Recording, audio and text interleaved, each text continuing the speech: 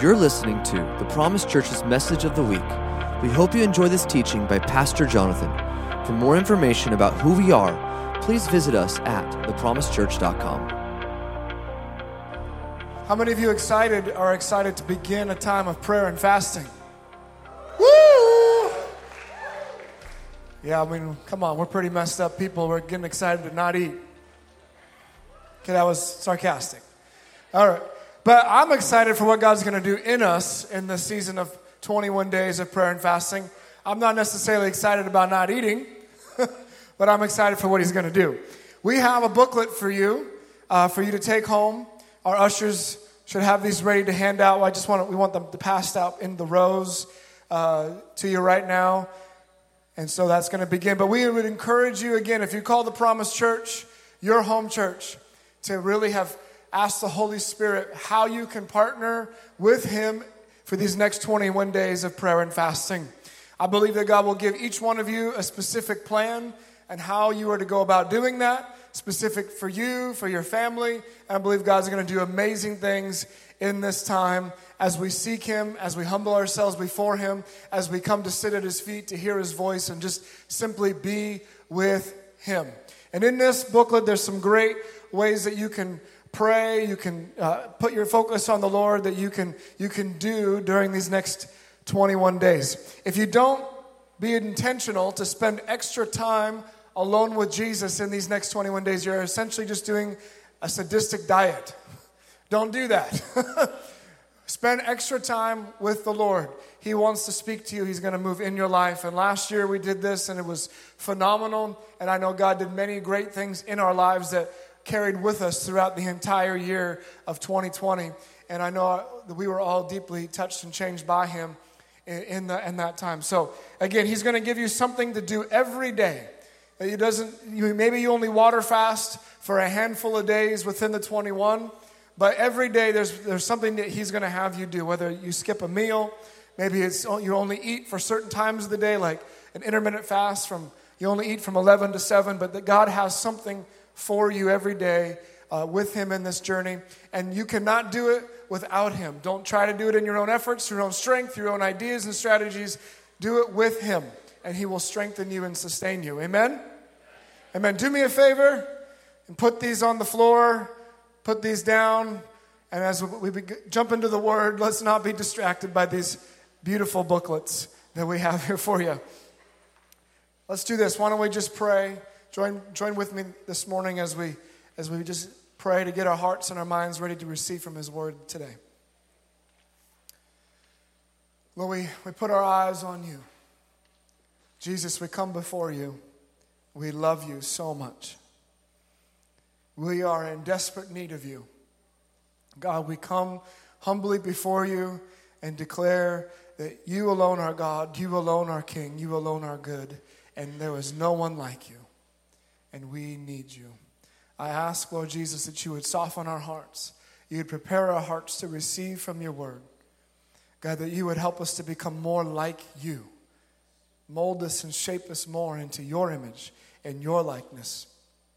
Lord, I ask that You would be glorified today, that You would be honored, that You would be praised. We love You. In Your mighty name, amen. Amen. I'm excited to share with you this morning.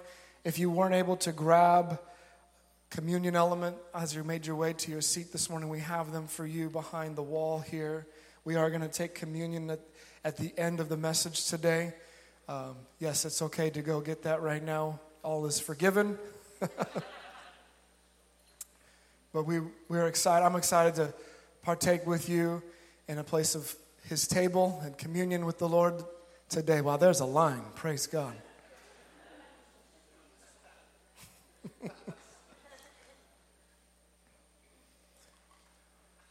All right.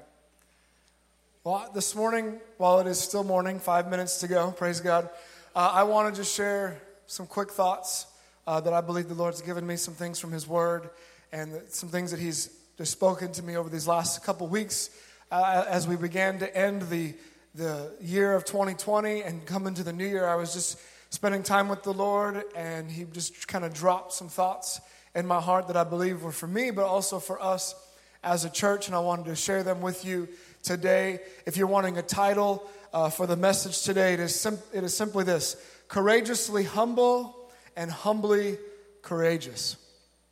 Courageously humble and humbly courageous. He gave me this phrase. It's not complicated. It's not deep. It's not like a super long list of things. He gave me this phrase: stay humble and stay courageous.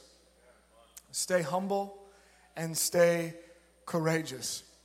And as I began to meditate on that with the Lord and ask Him to reveal what He's wanting to show me in that and for our house here and what He's speaking in that phrase, I kind of landed for a moment on the word stay.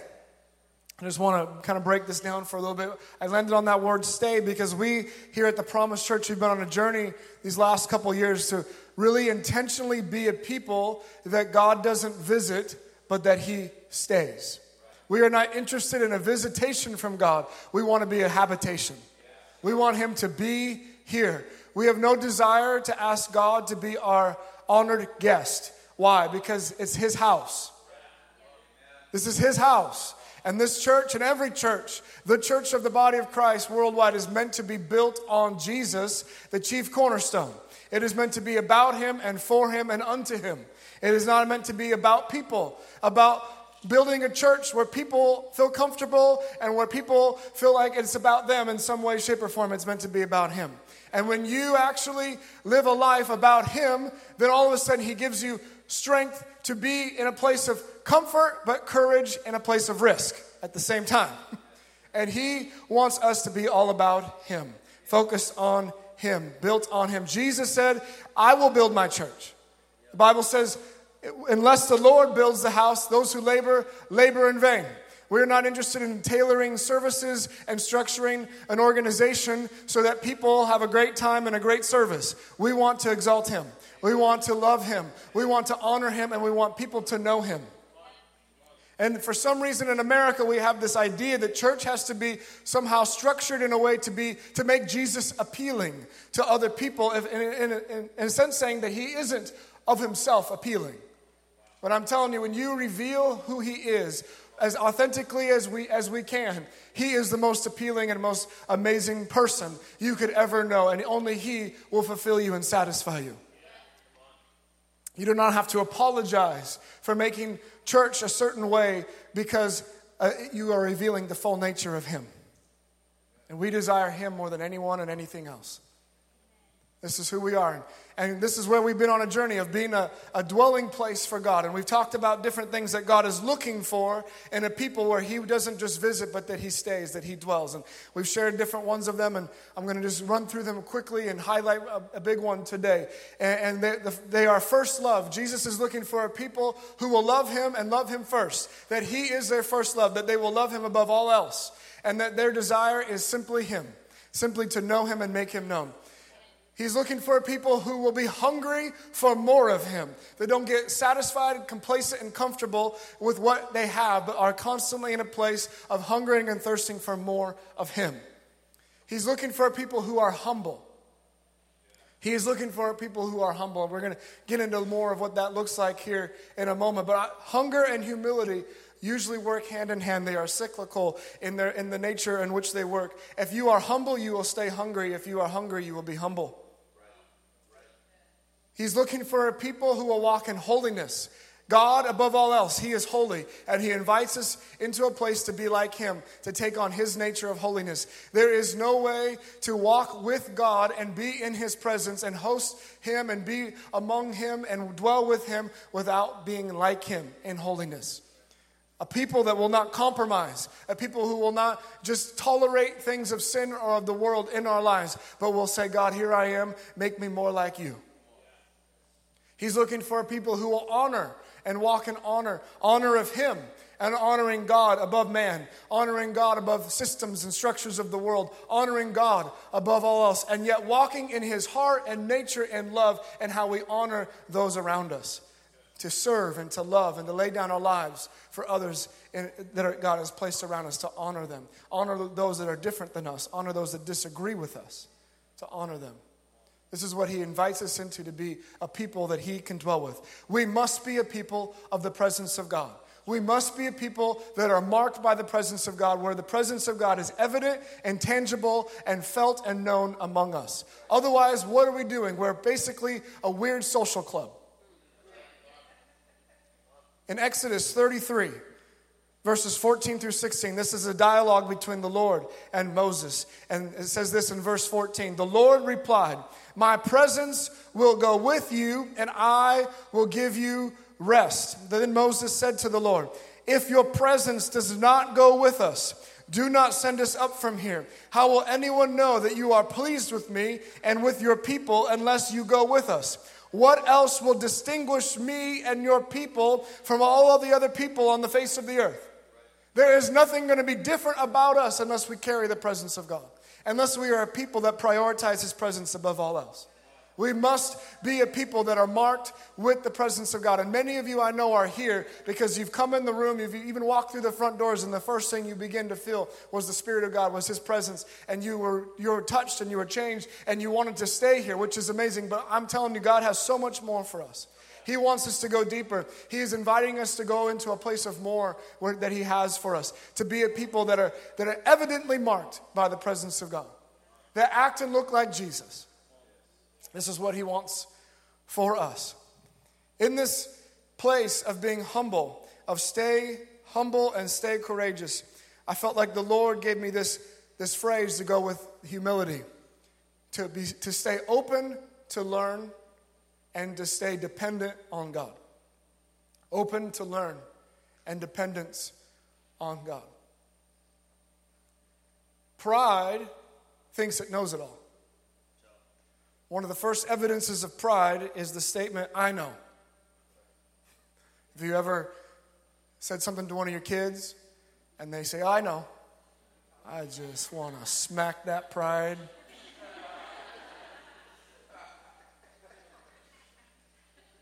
If you knew, you should have been doing what I was just telling you to do.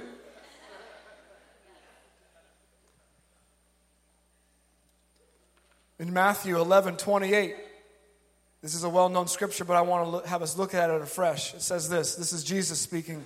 "Come to me, all you who are weary and burdened, and I will give you rest. Take my yoke upon you and learn from me, for I am gentle and humble in heart, and you will find rest for your souls. For my yoke is easy and my burden is light." Out of all the ways and all the things that Jesus could have used to describe Himself here in this moment, He simply described Himself as meek or gentle and humble in heart. And He invites us to come to Him to learn from Him. The Bible says that God resists the proud, but He gives grace to the humble. And many times we experience a lot of resistance in our lives, and we think it's the devil, and it's our own pride. We must stay open to learn from the Lord. We must stay humble before Him. Again, the phrase He gave me was "stay humble," which indicates in many ways that there is a humility at work already in us. And I believe that is the case, that we are a people who want to walk in humility. And even just choosing to be a part of the Promised Church, and choosing to call this your church home and come under the leadership of our leadership team, you in many ways already have to walk in humility because you're choosing to come under the spiritual authority of people who are much younger than you. Many of you who have lived a lot less life than you, who haven't got as much experience as you in many things. And I will be the first to admit we don't got it all figured out and we don't know everything that we're doing. Sometimes you already have to humble yourself just to stay here. So I honor you for that. I thank you for that. Those of you who are seasoned in life and who've lived a lot of life and are seasoned in the Lord and been following Jesus longer than I've been alive, I appreciate that humility that you carry to be here in this house. But I believe the Lord is inviting us to go deeper, to go into more, to really humble ourselves before Him and to learn from Him and to learn from others as well. And to stay in a place of dependence on Him where we are in need of Him constantly. I really believe that God is trying to get His church's attention to say, "Do you need me? Are you going to be dependent on me, or do you think you got this thing figured out? No matter what successes we experience, no matter what highs God brings us, no matter what great things God does in and through us, we will never be in a place where we feel like we've arrived and we got it all together. Because we don't, and we are nothing without Him. And we have been there. If you have been a part of this church and you know our history, we have been in that place without God and been nothing. And it took a lot of humbling to say, God, we need you, and we need your mercy, and we need your grace, and we want to make a church that's built on you and all about you. Will you help us out? And all of a sudden, mercy is extended, grace is extended, resurrection life is brought and breathed into a church, and all of a sudden, growth, life, transformation takes place. This is where God wants us to be. The problem with mankind, the problem in America, is this problem right here: independence. A lack of dependence on God. Let me read this scripture for you. Psalms 10, verse 4. In his pride, the wicked man does not seek him, does not seek God. In all his thoughts, there is no room for God. Do you live your life where Jesus is an afterthought? Where you go throughout your day and you have moments where you're like, oh yeah, I should thank you, God, for today. Thank you for this food. Bless my day. And that's like kind of like the extent of your time with the Lord. Or you just check the box, okay, God, I've done my Devo for the day. I spent my 20 minutes with you. I read this cool book, and I thank you for that, and for what you showed me, and just bless my day today. And the rest of the day, there's like no to little thought about Him as you go throughout your day. Jesus does not want our boxes checked. He wants our attention. He wants our full attention. To live life where we say, God, I don't want to make room for you because I am all yours. So you can have all of me. And all of my day, and all of my time, and all of my schedule, and all of my family, and my finances, and I'm yours. This is what He is inviting us into. And when we get into a place of self-sufficiency and self-effort, that is pride. And is no longer being dependent on God. If Jesus, the perfect Son of God, said, I can only say and only do what I see and hear my Father saying and doing, He lived in perfect dependence on God. How much more do we need to live in that place? To me, that dependence on the Father illustrated Jesus saying, I am meek and humble of heart. Come and learn from me. Come and learn how to be dependent on the Father like I was. This is what He is inviting us into. Psalms 25, verse 4 says this: show me your ways, Lord. Teach me your paths. This is the cry of a humble person. This is the cry of humility. God, teach me your ways. Show me your ways. Teach me your paths. Guide me in your truth and teach me. For you are my God, my Savior, and my hope is in you all day long. All day long. My hope is in you. You are my hope. You are my God. You're my Savior. You're my King. You're my hope. You're my peace. You're my joy. And nothing's going to take it from me. My life is on you, built on you, under you, in need of you, every moment of every day. And my eyes are fixed on you. Verse 9 of chapter 25 says, He guides the humble in what is right and teaches them His way. Who does He teach? The humble. See, humility keeps you teachable. Humility keeps you hungry for more. Humility keeps you childlike, dependent on God, wanting to learn more. Humility keeps you holy. Humility keeps you on your knees in a place of intercession for yourself and for those around you, crying out for the mercy of God, heartbroken for the crisis and chaos that goes on around us. Humility keeps you in a place of love and honor that doesn't compromise righteousness or truth, stands on truth, speaks truth, but does it in love and honor. Love is not proud. Verse 12 of chapter 25 of Psalms.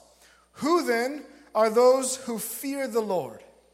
He will instruct them in the ways they should choose. They will spend their days in prosperity, and their descendants will inherit the land. The Lord confides in those who fear him. He makes his covenant known to them. Essentially, the Lord shares his secrets with those who walk in the fear of the Lord. Verse 15, one of my favorites. My eyes are ever on the Lord, for only he will release my feet from the snare. What is the fear of the Lord? The fear of the Lord is not being afraid of God. It is having an awe, a reverence, and a respect of God. But really, even more than that, it is a constant awareness of his presence. It is realizing and believing and having the attention towards the reality that he really is Emmanuel, God with us. That he is always with us. He is always watching. He is always present. He is always listening. What keeps you out of the snare of temptation? What keeps you out of the bondage of sin? What keeps you holy and pure and humble before the Lord? Eyes on him. Realizing that he is present. Because I guarantee you, if you realize that God was sitting right next to you, you probably would not give in to that temptation. If you realized that he was right there, watching what you watch, listening to what you listen to, doing what you're doing, you probably would do it a little differently. But when our eyes get off of him and onto all these other things going on around us, and we put our trust or our hope in something else instead of in him, then all of a sudden we are moved, we are shaken, we fall into snares, we fall into idolatry, we fall into misguided hope and misguided trust, we fall into all these things of anxiety and fear and depression because our eyes aren't on him. He wants our attention. I don't know how else to say it, but if 2020 wasn't enough to get our attention, I don't know what else it will take. But somehow I feel the church is still not giving their full attention to Jesus. We've given him a lot of great lip service. My hope is in God. I know he's on the throne. I know he's in control.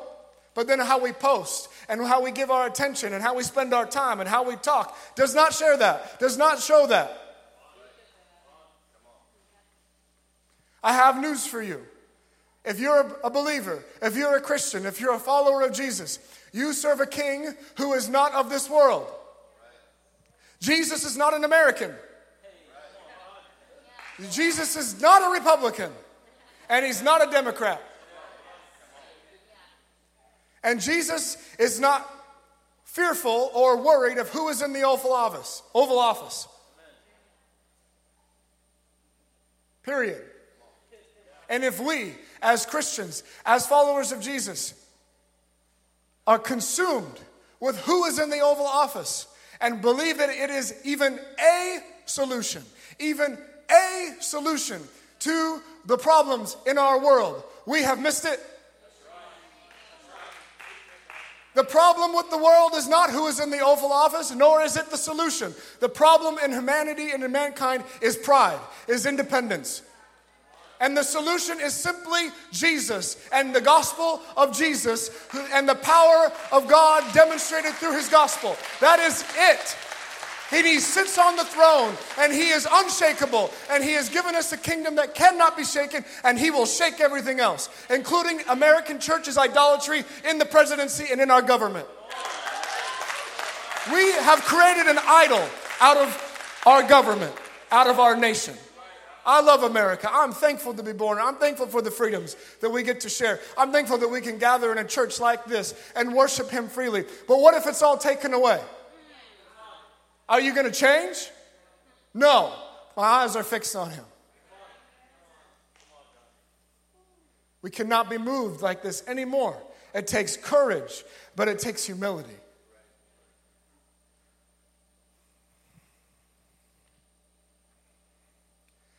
In Isaiah 57, verse 15,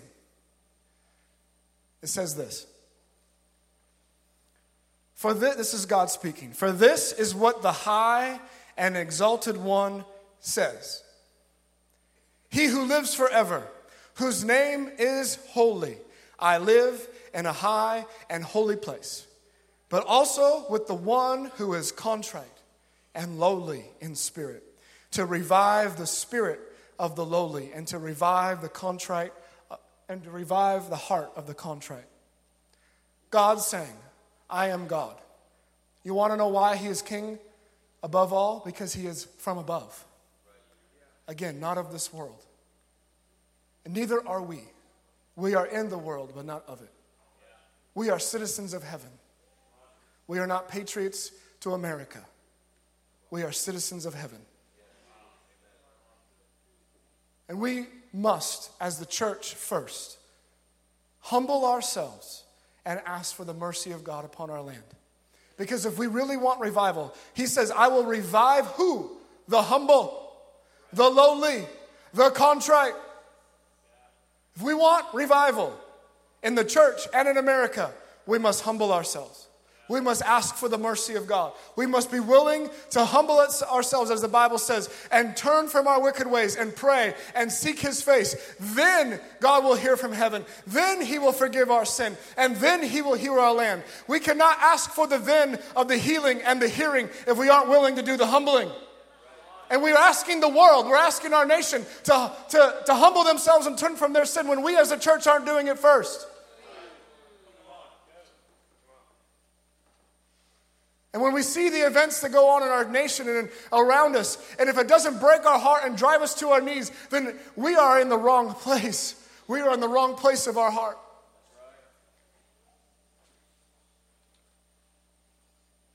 He says, I dwell in high and lofty places. Heaven is his throne and the earth is his footstool. All of the earth is his. But he says, I really like and I really desire to be with and to dwell with the humble. And humility isn't just an action or an activity.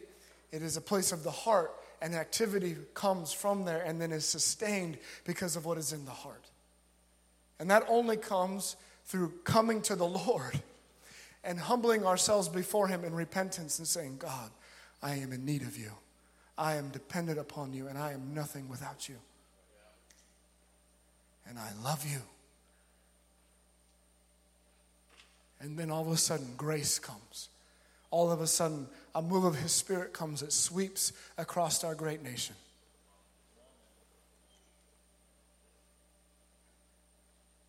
But if we think that God cannot fulfill his purposes in the world without America, we're in trouble. I've gone to a few nations. I'm only 35, almost 36. I've gone to about a handful of nations in the world. And I'll tell you what, I've never heard America described as humble. We go to other nations on missions trips, and we tell other cultures and other nations that they need to do church like we do it in America for it to be right. That doesn't sound like humility. We are known. America is literally known for its pride. And if we are thinking that all of a sudden God's not going to humble us or get us to a place of crying out for him and his mercy, I don't know what else to say.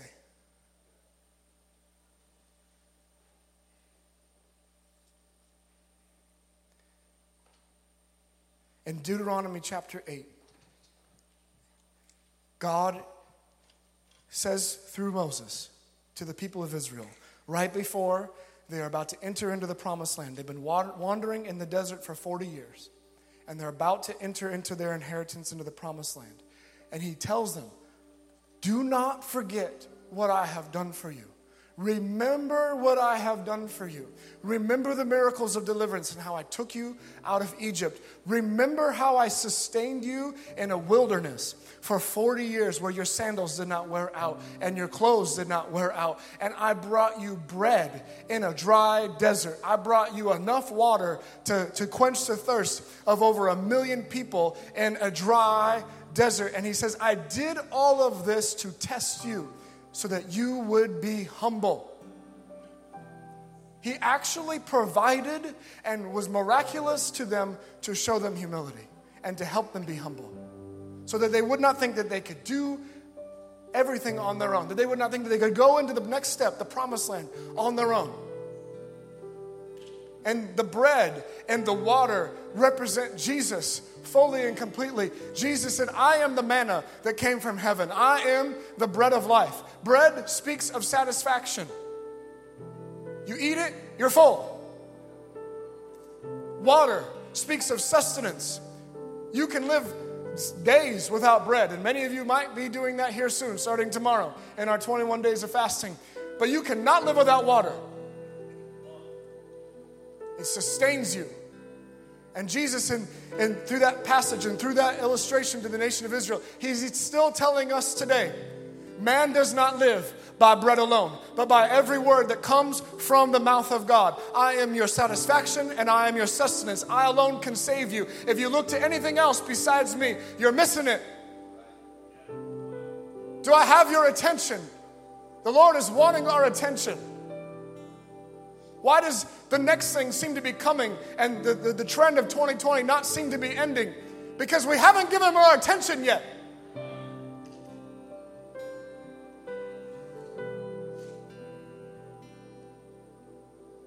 Will you stand with me?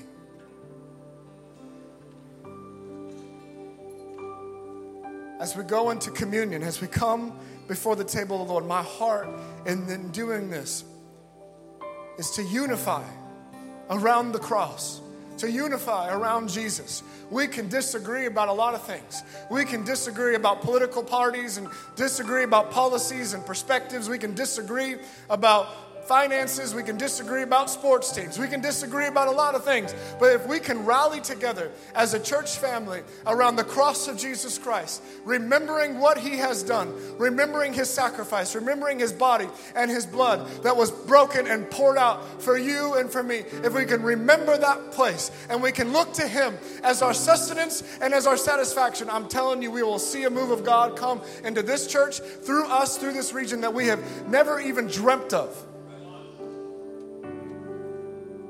And it takes humility to rally together in the midst of differences, to come together and say, it's all about Jesus. It takes humility and to come dependent and desperate for God. Come to him and say, God, we need you. We need you. Have mercy on us first, your people, the church. Have mercy on us, God. Forgive us. Forgive our land. Forgive the sin in our land. Have mercy on us, God. We need you.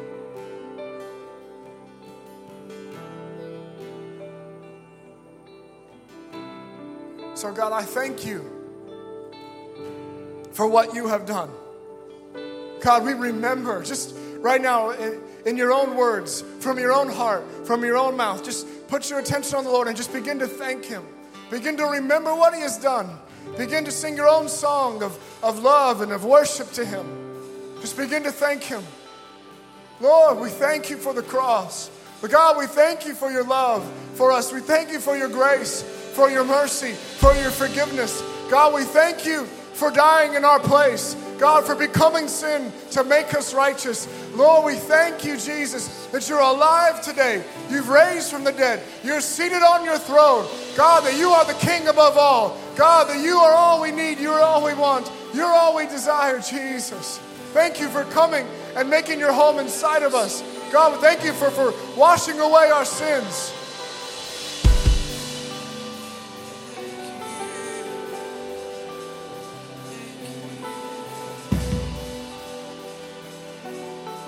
Thank you, Jesus.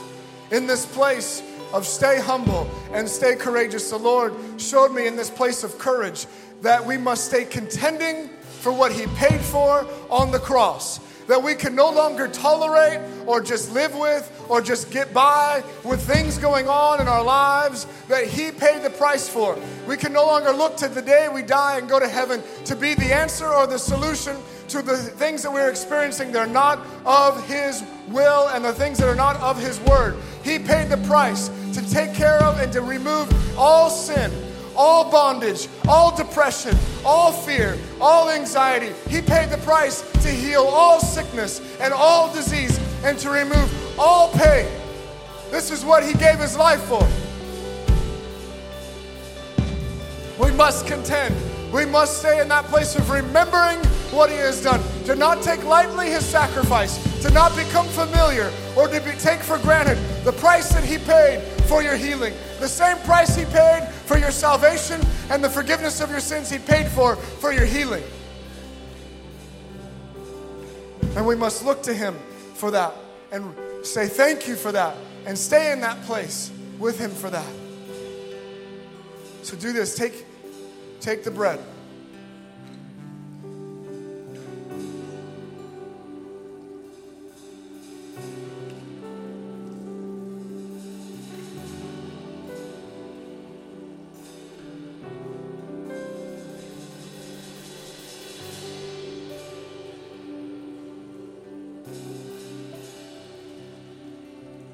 Lord Jesus, we come to your table, Lord.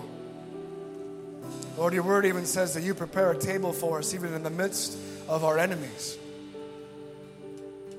God, we just simply want to commune with you.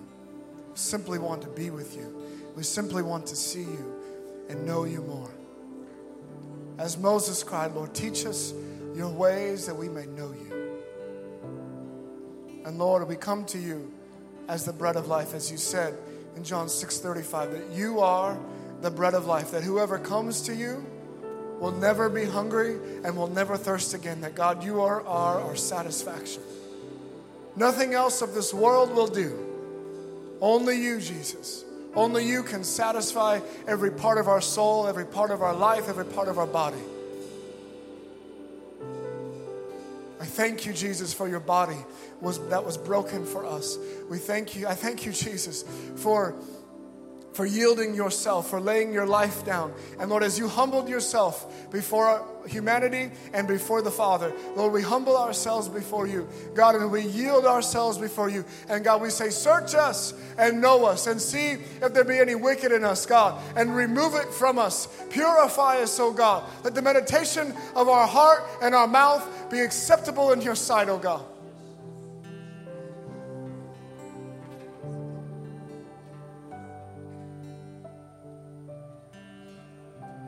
Take this bread in remembrance of you. God, let us never forget your sacrifice. Let us never forget what you took in your body as you were beaten, as you were tortured, as you were suffocated horribly and cruelly for us, that you took our place, that you became sin, that we would become righteous. Lord, we thank you. We remember, Lord. Let that remembrance keep us humble. Let that remembrance keep us dependent. Let that remembrance satisfy us fully and completely, Lord. You may partake of the bread.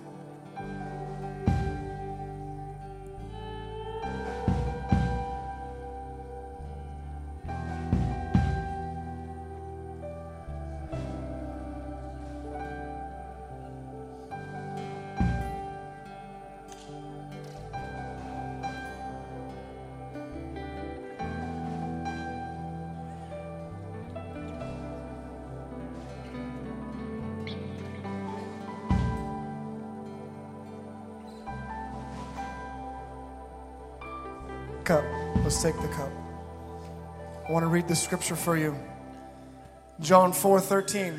Jesus said, everyone who drinks this water will be thirsty again.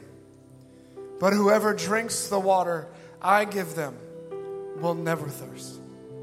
Indeed, the water I give them will become in them a spring of water welling up to eternal life. He is our cup.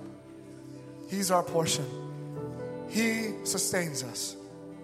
He is the new wine that gives joy. In Isaiah 53 verse 4, it says, surely he, Jesus, took up our pain and bore our suffering. Yet we considered him punished by God, stricken by him and afflicted. But he was pierced for our transgressions. He was crushed for our iniquities. The punishment that brought us peace was on him, and by his wounds we are healed.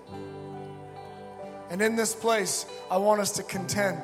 I want us to come boldly before the throne of grace because of his blood that was opened up for us, because of his body, that curtain.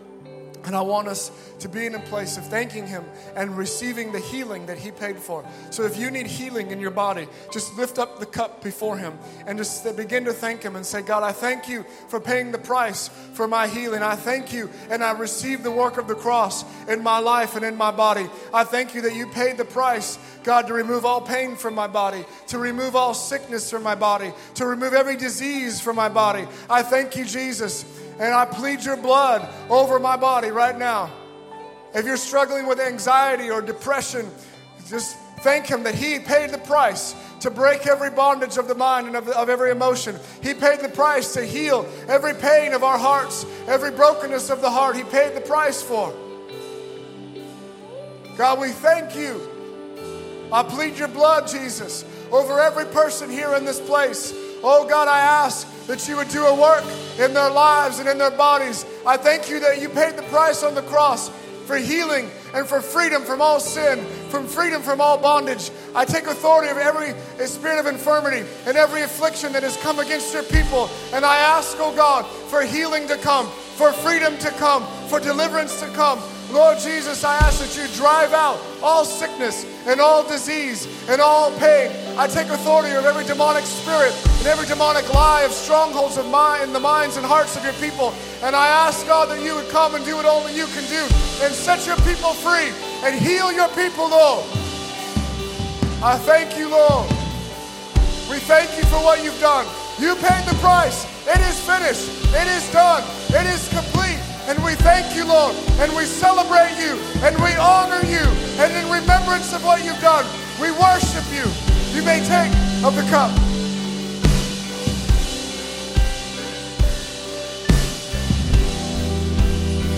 For the next few moments, church, I want us to worship the Lord with everything that we have. He alone is worthy. He alone is King. He alone is God. He paid the price for you, and we want to celebrate him. We want to honor him. We want to love on him. If you want to come to the front, you can come to the front. If you feel the need to humble yourself and beg and ask for the mercy of God over yourself, over this nation, over our land, I encourage you to come to the front. Let's cry out to the Lord. He alone is God. He alone is worthy. He's done it all. We love you, Jesus. Be magnified. Let his praise arise. Christ be magnified in me. And know Christ be magnified from the altar of my life. Christ be magnified in me. And know Christ be magnified.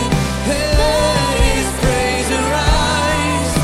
Christ be magnified in me. And oh, Christ be magnified from the altar of my life. Christ be magnified in me.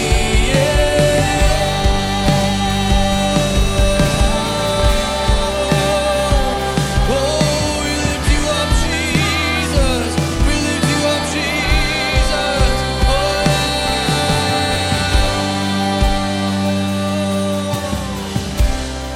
We worship you, God. We worship you, God. Sing, oh, Christ be magnified. Christ be magnified in me. And oh, Christ be magnified from the altar of my life. Christ be magnified. Come on, just sing that out. And oh, Christ be magnified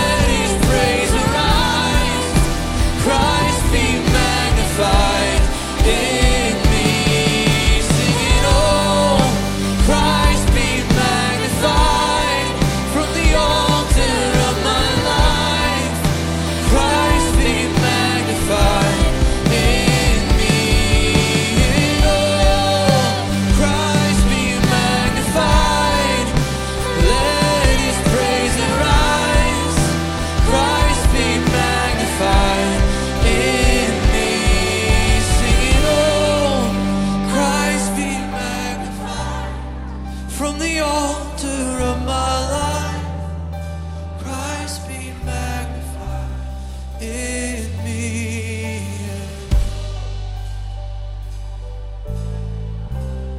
Yes, Jesus. Yes, Jesus.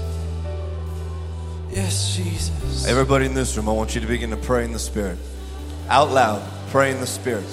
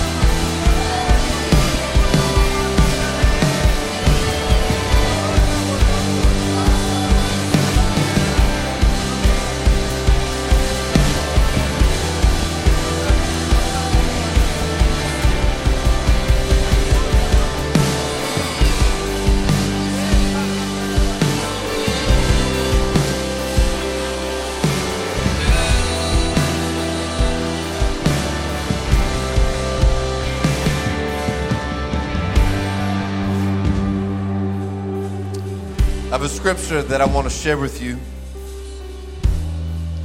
And if you haven't noticed, there's a lot happening in our world today. You need to be living under a rock to not know that. And I feel like it's important for us as Christians to know practically, very practically, how we are to act during a season like this. In Joshua chapter 5, verse 13, before Jericho, right before Jericho, it says, now when Joshua was near Jericho, he looked up and he saw a man standing in front of him with a drawn sword, an angel of the Lord. And Joshua went up to him and he asked, are you for us? Or are you for our enemy?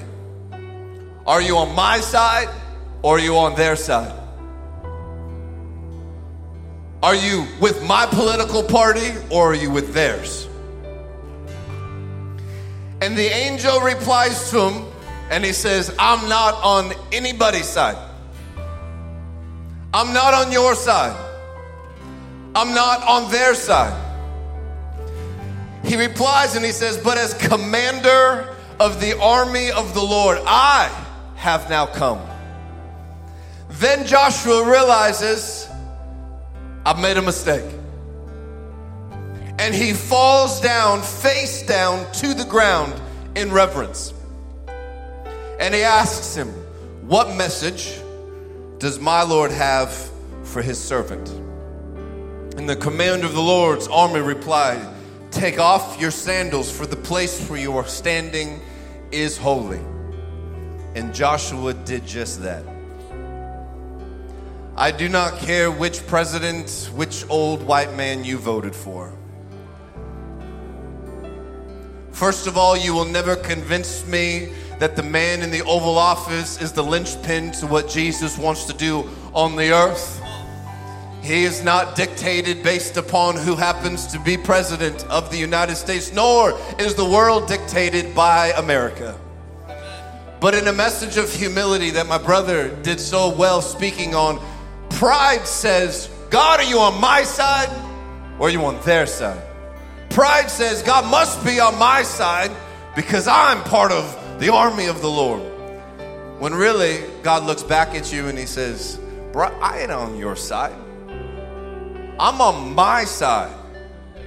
Will you be on his side or will you be on yours? Pride says, but I'm standing for truth. God must be on my side. God is not on your side. And pride and arrogance will cause you to act and respond and criticize and tear down because they don't believe what you believe. And we are throwing stones at different people because we think they don't know what they're talking about. When Jesus says, those of you who are perfect, you cast the first stone. The people you're throwing stones at and criticizing are the very people that Jesus took stripes on his body for. The very people you think they don't know what they're talking about. The very people that you think, well, they must be ludicrous and insane for believing what they believe. Those are the ones that Jesus died for. Those ones. And we stand there and we say, God, are you on my side or are you on their side? This is very political. What I'm saying right now, very political, and it's meant to be. Because there's people in this room, you vote Republican or you vote Democrat or Libertarian or Green Party or Tea Party or the After Party. You believe in Antifa, you follow the Q, you're a supporter of Black Lives Matter or you're not. Everybody in here believes something that's probably different than everybody else. God does not believe exactly what you believe. I'm just gonna lay that out there and let you digest that. Because you're not God. And God is not on your side. He is the side. And it is light versus dark. It is not your viewpoints versus theirs. And it's time for the church to begin to actually live like the way the church was supposed to live, humbly. So when we all get crazy and start posting garbage, criticizing and trying, no one changes their perspective because of what you post. They never will. They never will. But as he said, how will people know that you are different? Because you are a carrier of the presence of God. It is not because you are eloquent with words and can convince somebody, which you will never accomplish with your own perspectives. It's because you are a carrier of the presence of God. That is what the world needs. It does not need your opinion. Are you on my side or are you on theirs? God is not on your side. Are you on his? Are you on his? And whether there be rioting in Portland, D.C., or in Woodland, it does not change the way that the church should respond. It does not change the way that the words coming out of your mouth should build up in love. But too often the church spews garbage. And Joshua responds, are you on my side or theirs? And all of a sudden he realizes, shoot, I'm standing in front of the Lord.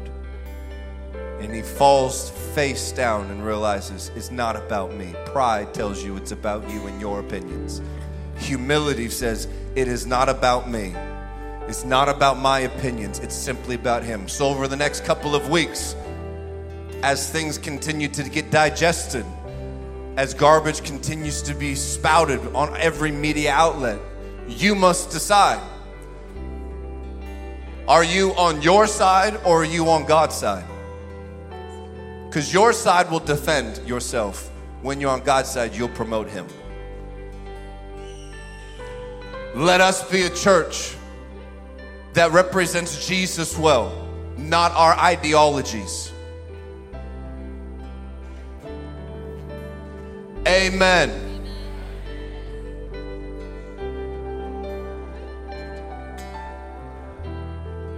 Should I say it all again? Have we got it? All right.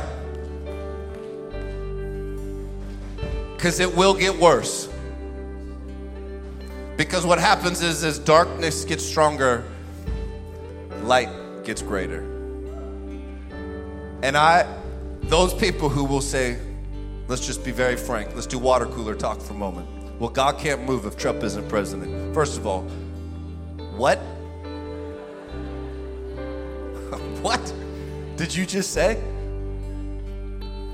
Second of all, Trump is not God. Okay? Neither is Biden.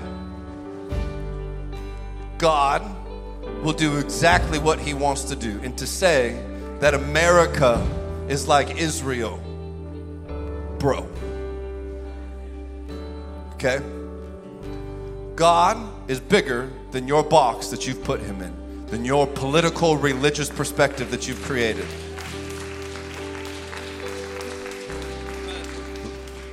And we can clap, but let's live it on a Monday, okay? The very people that you can't stand are the people he's called you to love. So get over yourself and love them. Another opportunity to die to self. It's another opportunity to realize it's not what I believe that matters. It's simply about promoting Jesus and the kingdom of God. Before you're a citizen of America, this great, perfect state, you are a citizen of heaven. Represent that citizenship better than we have been. Amen.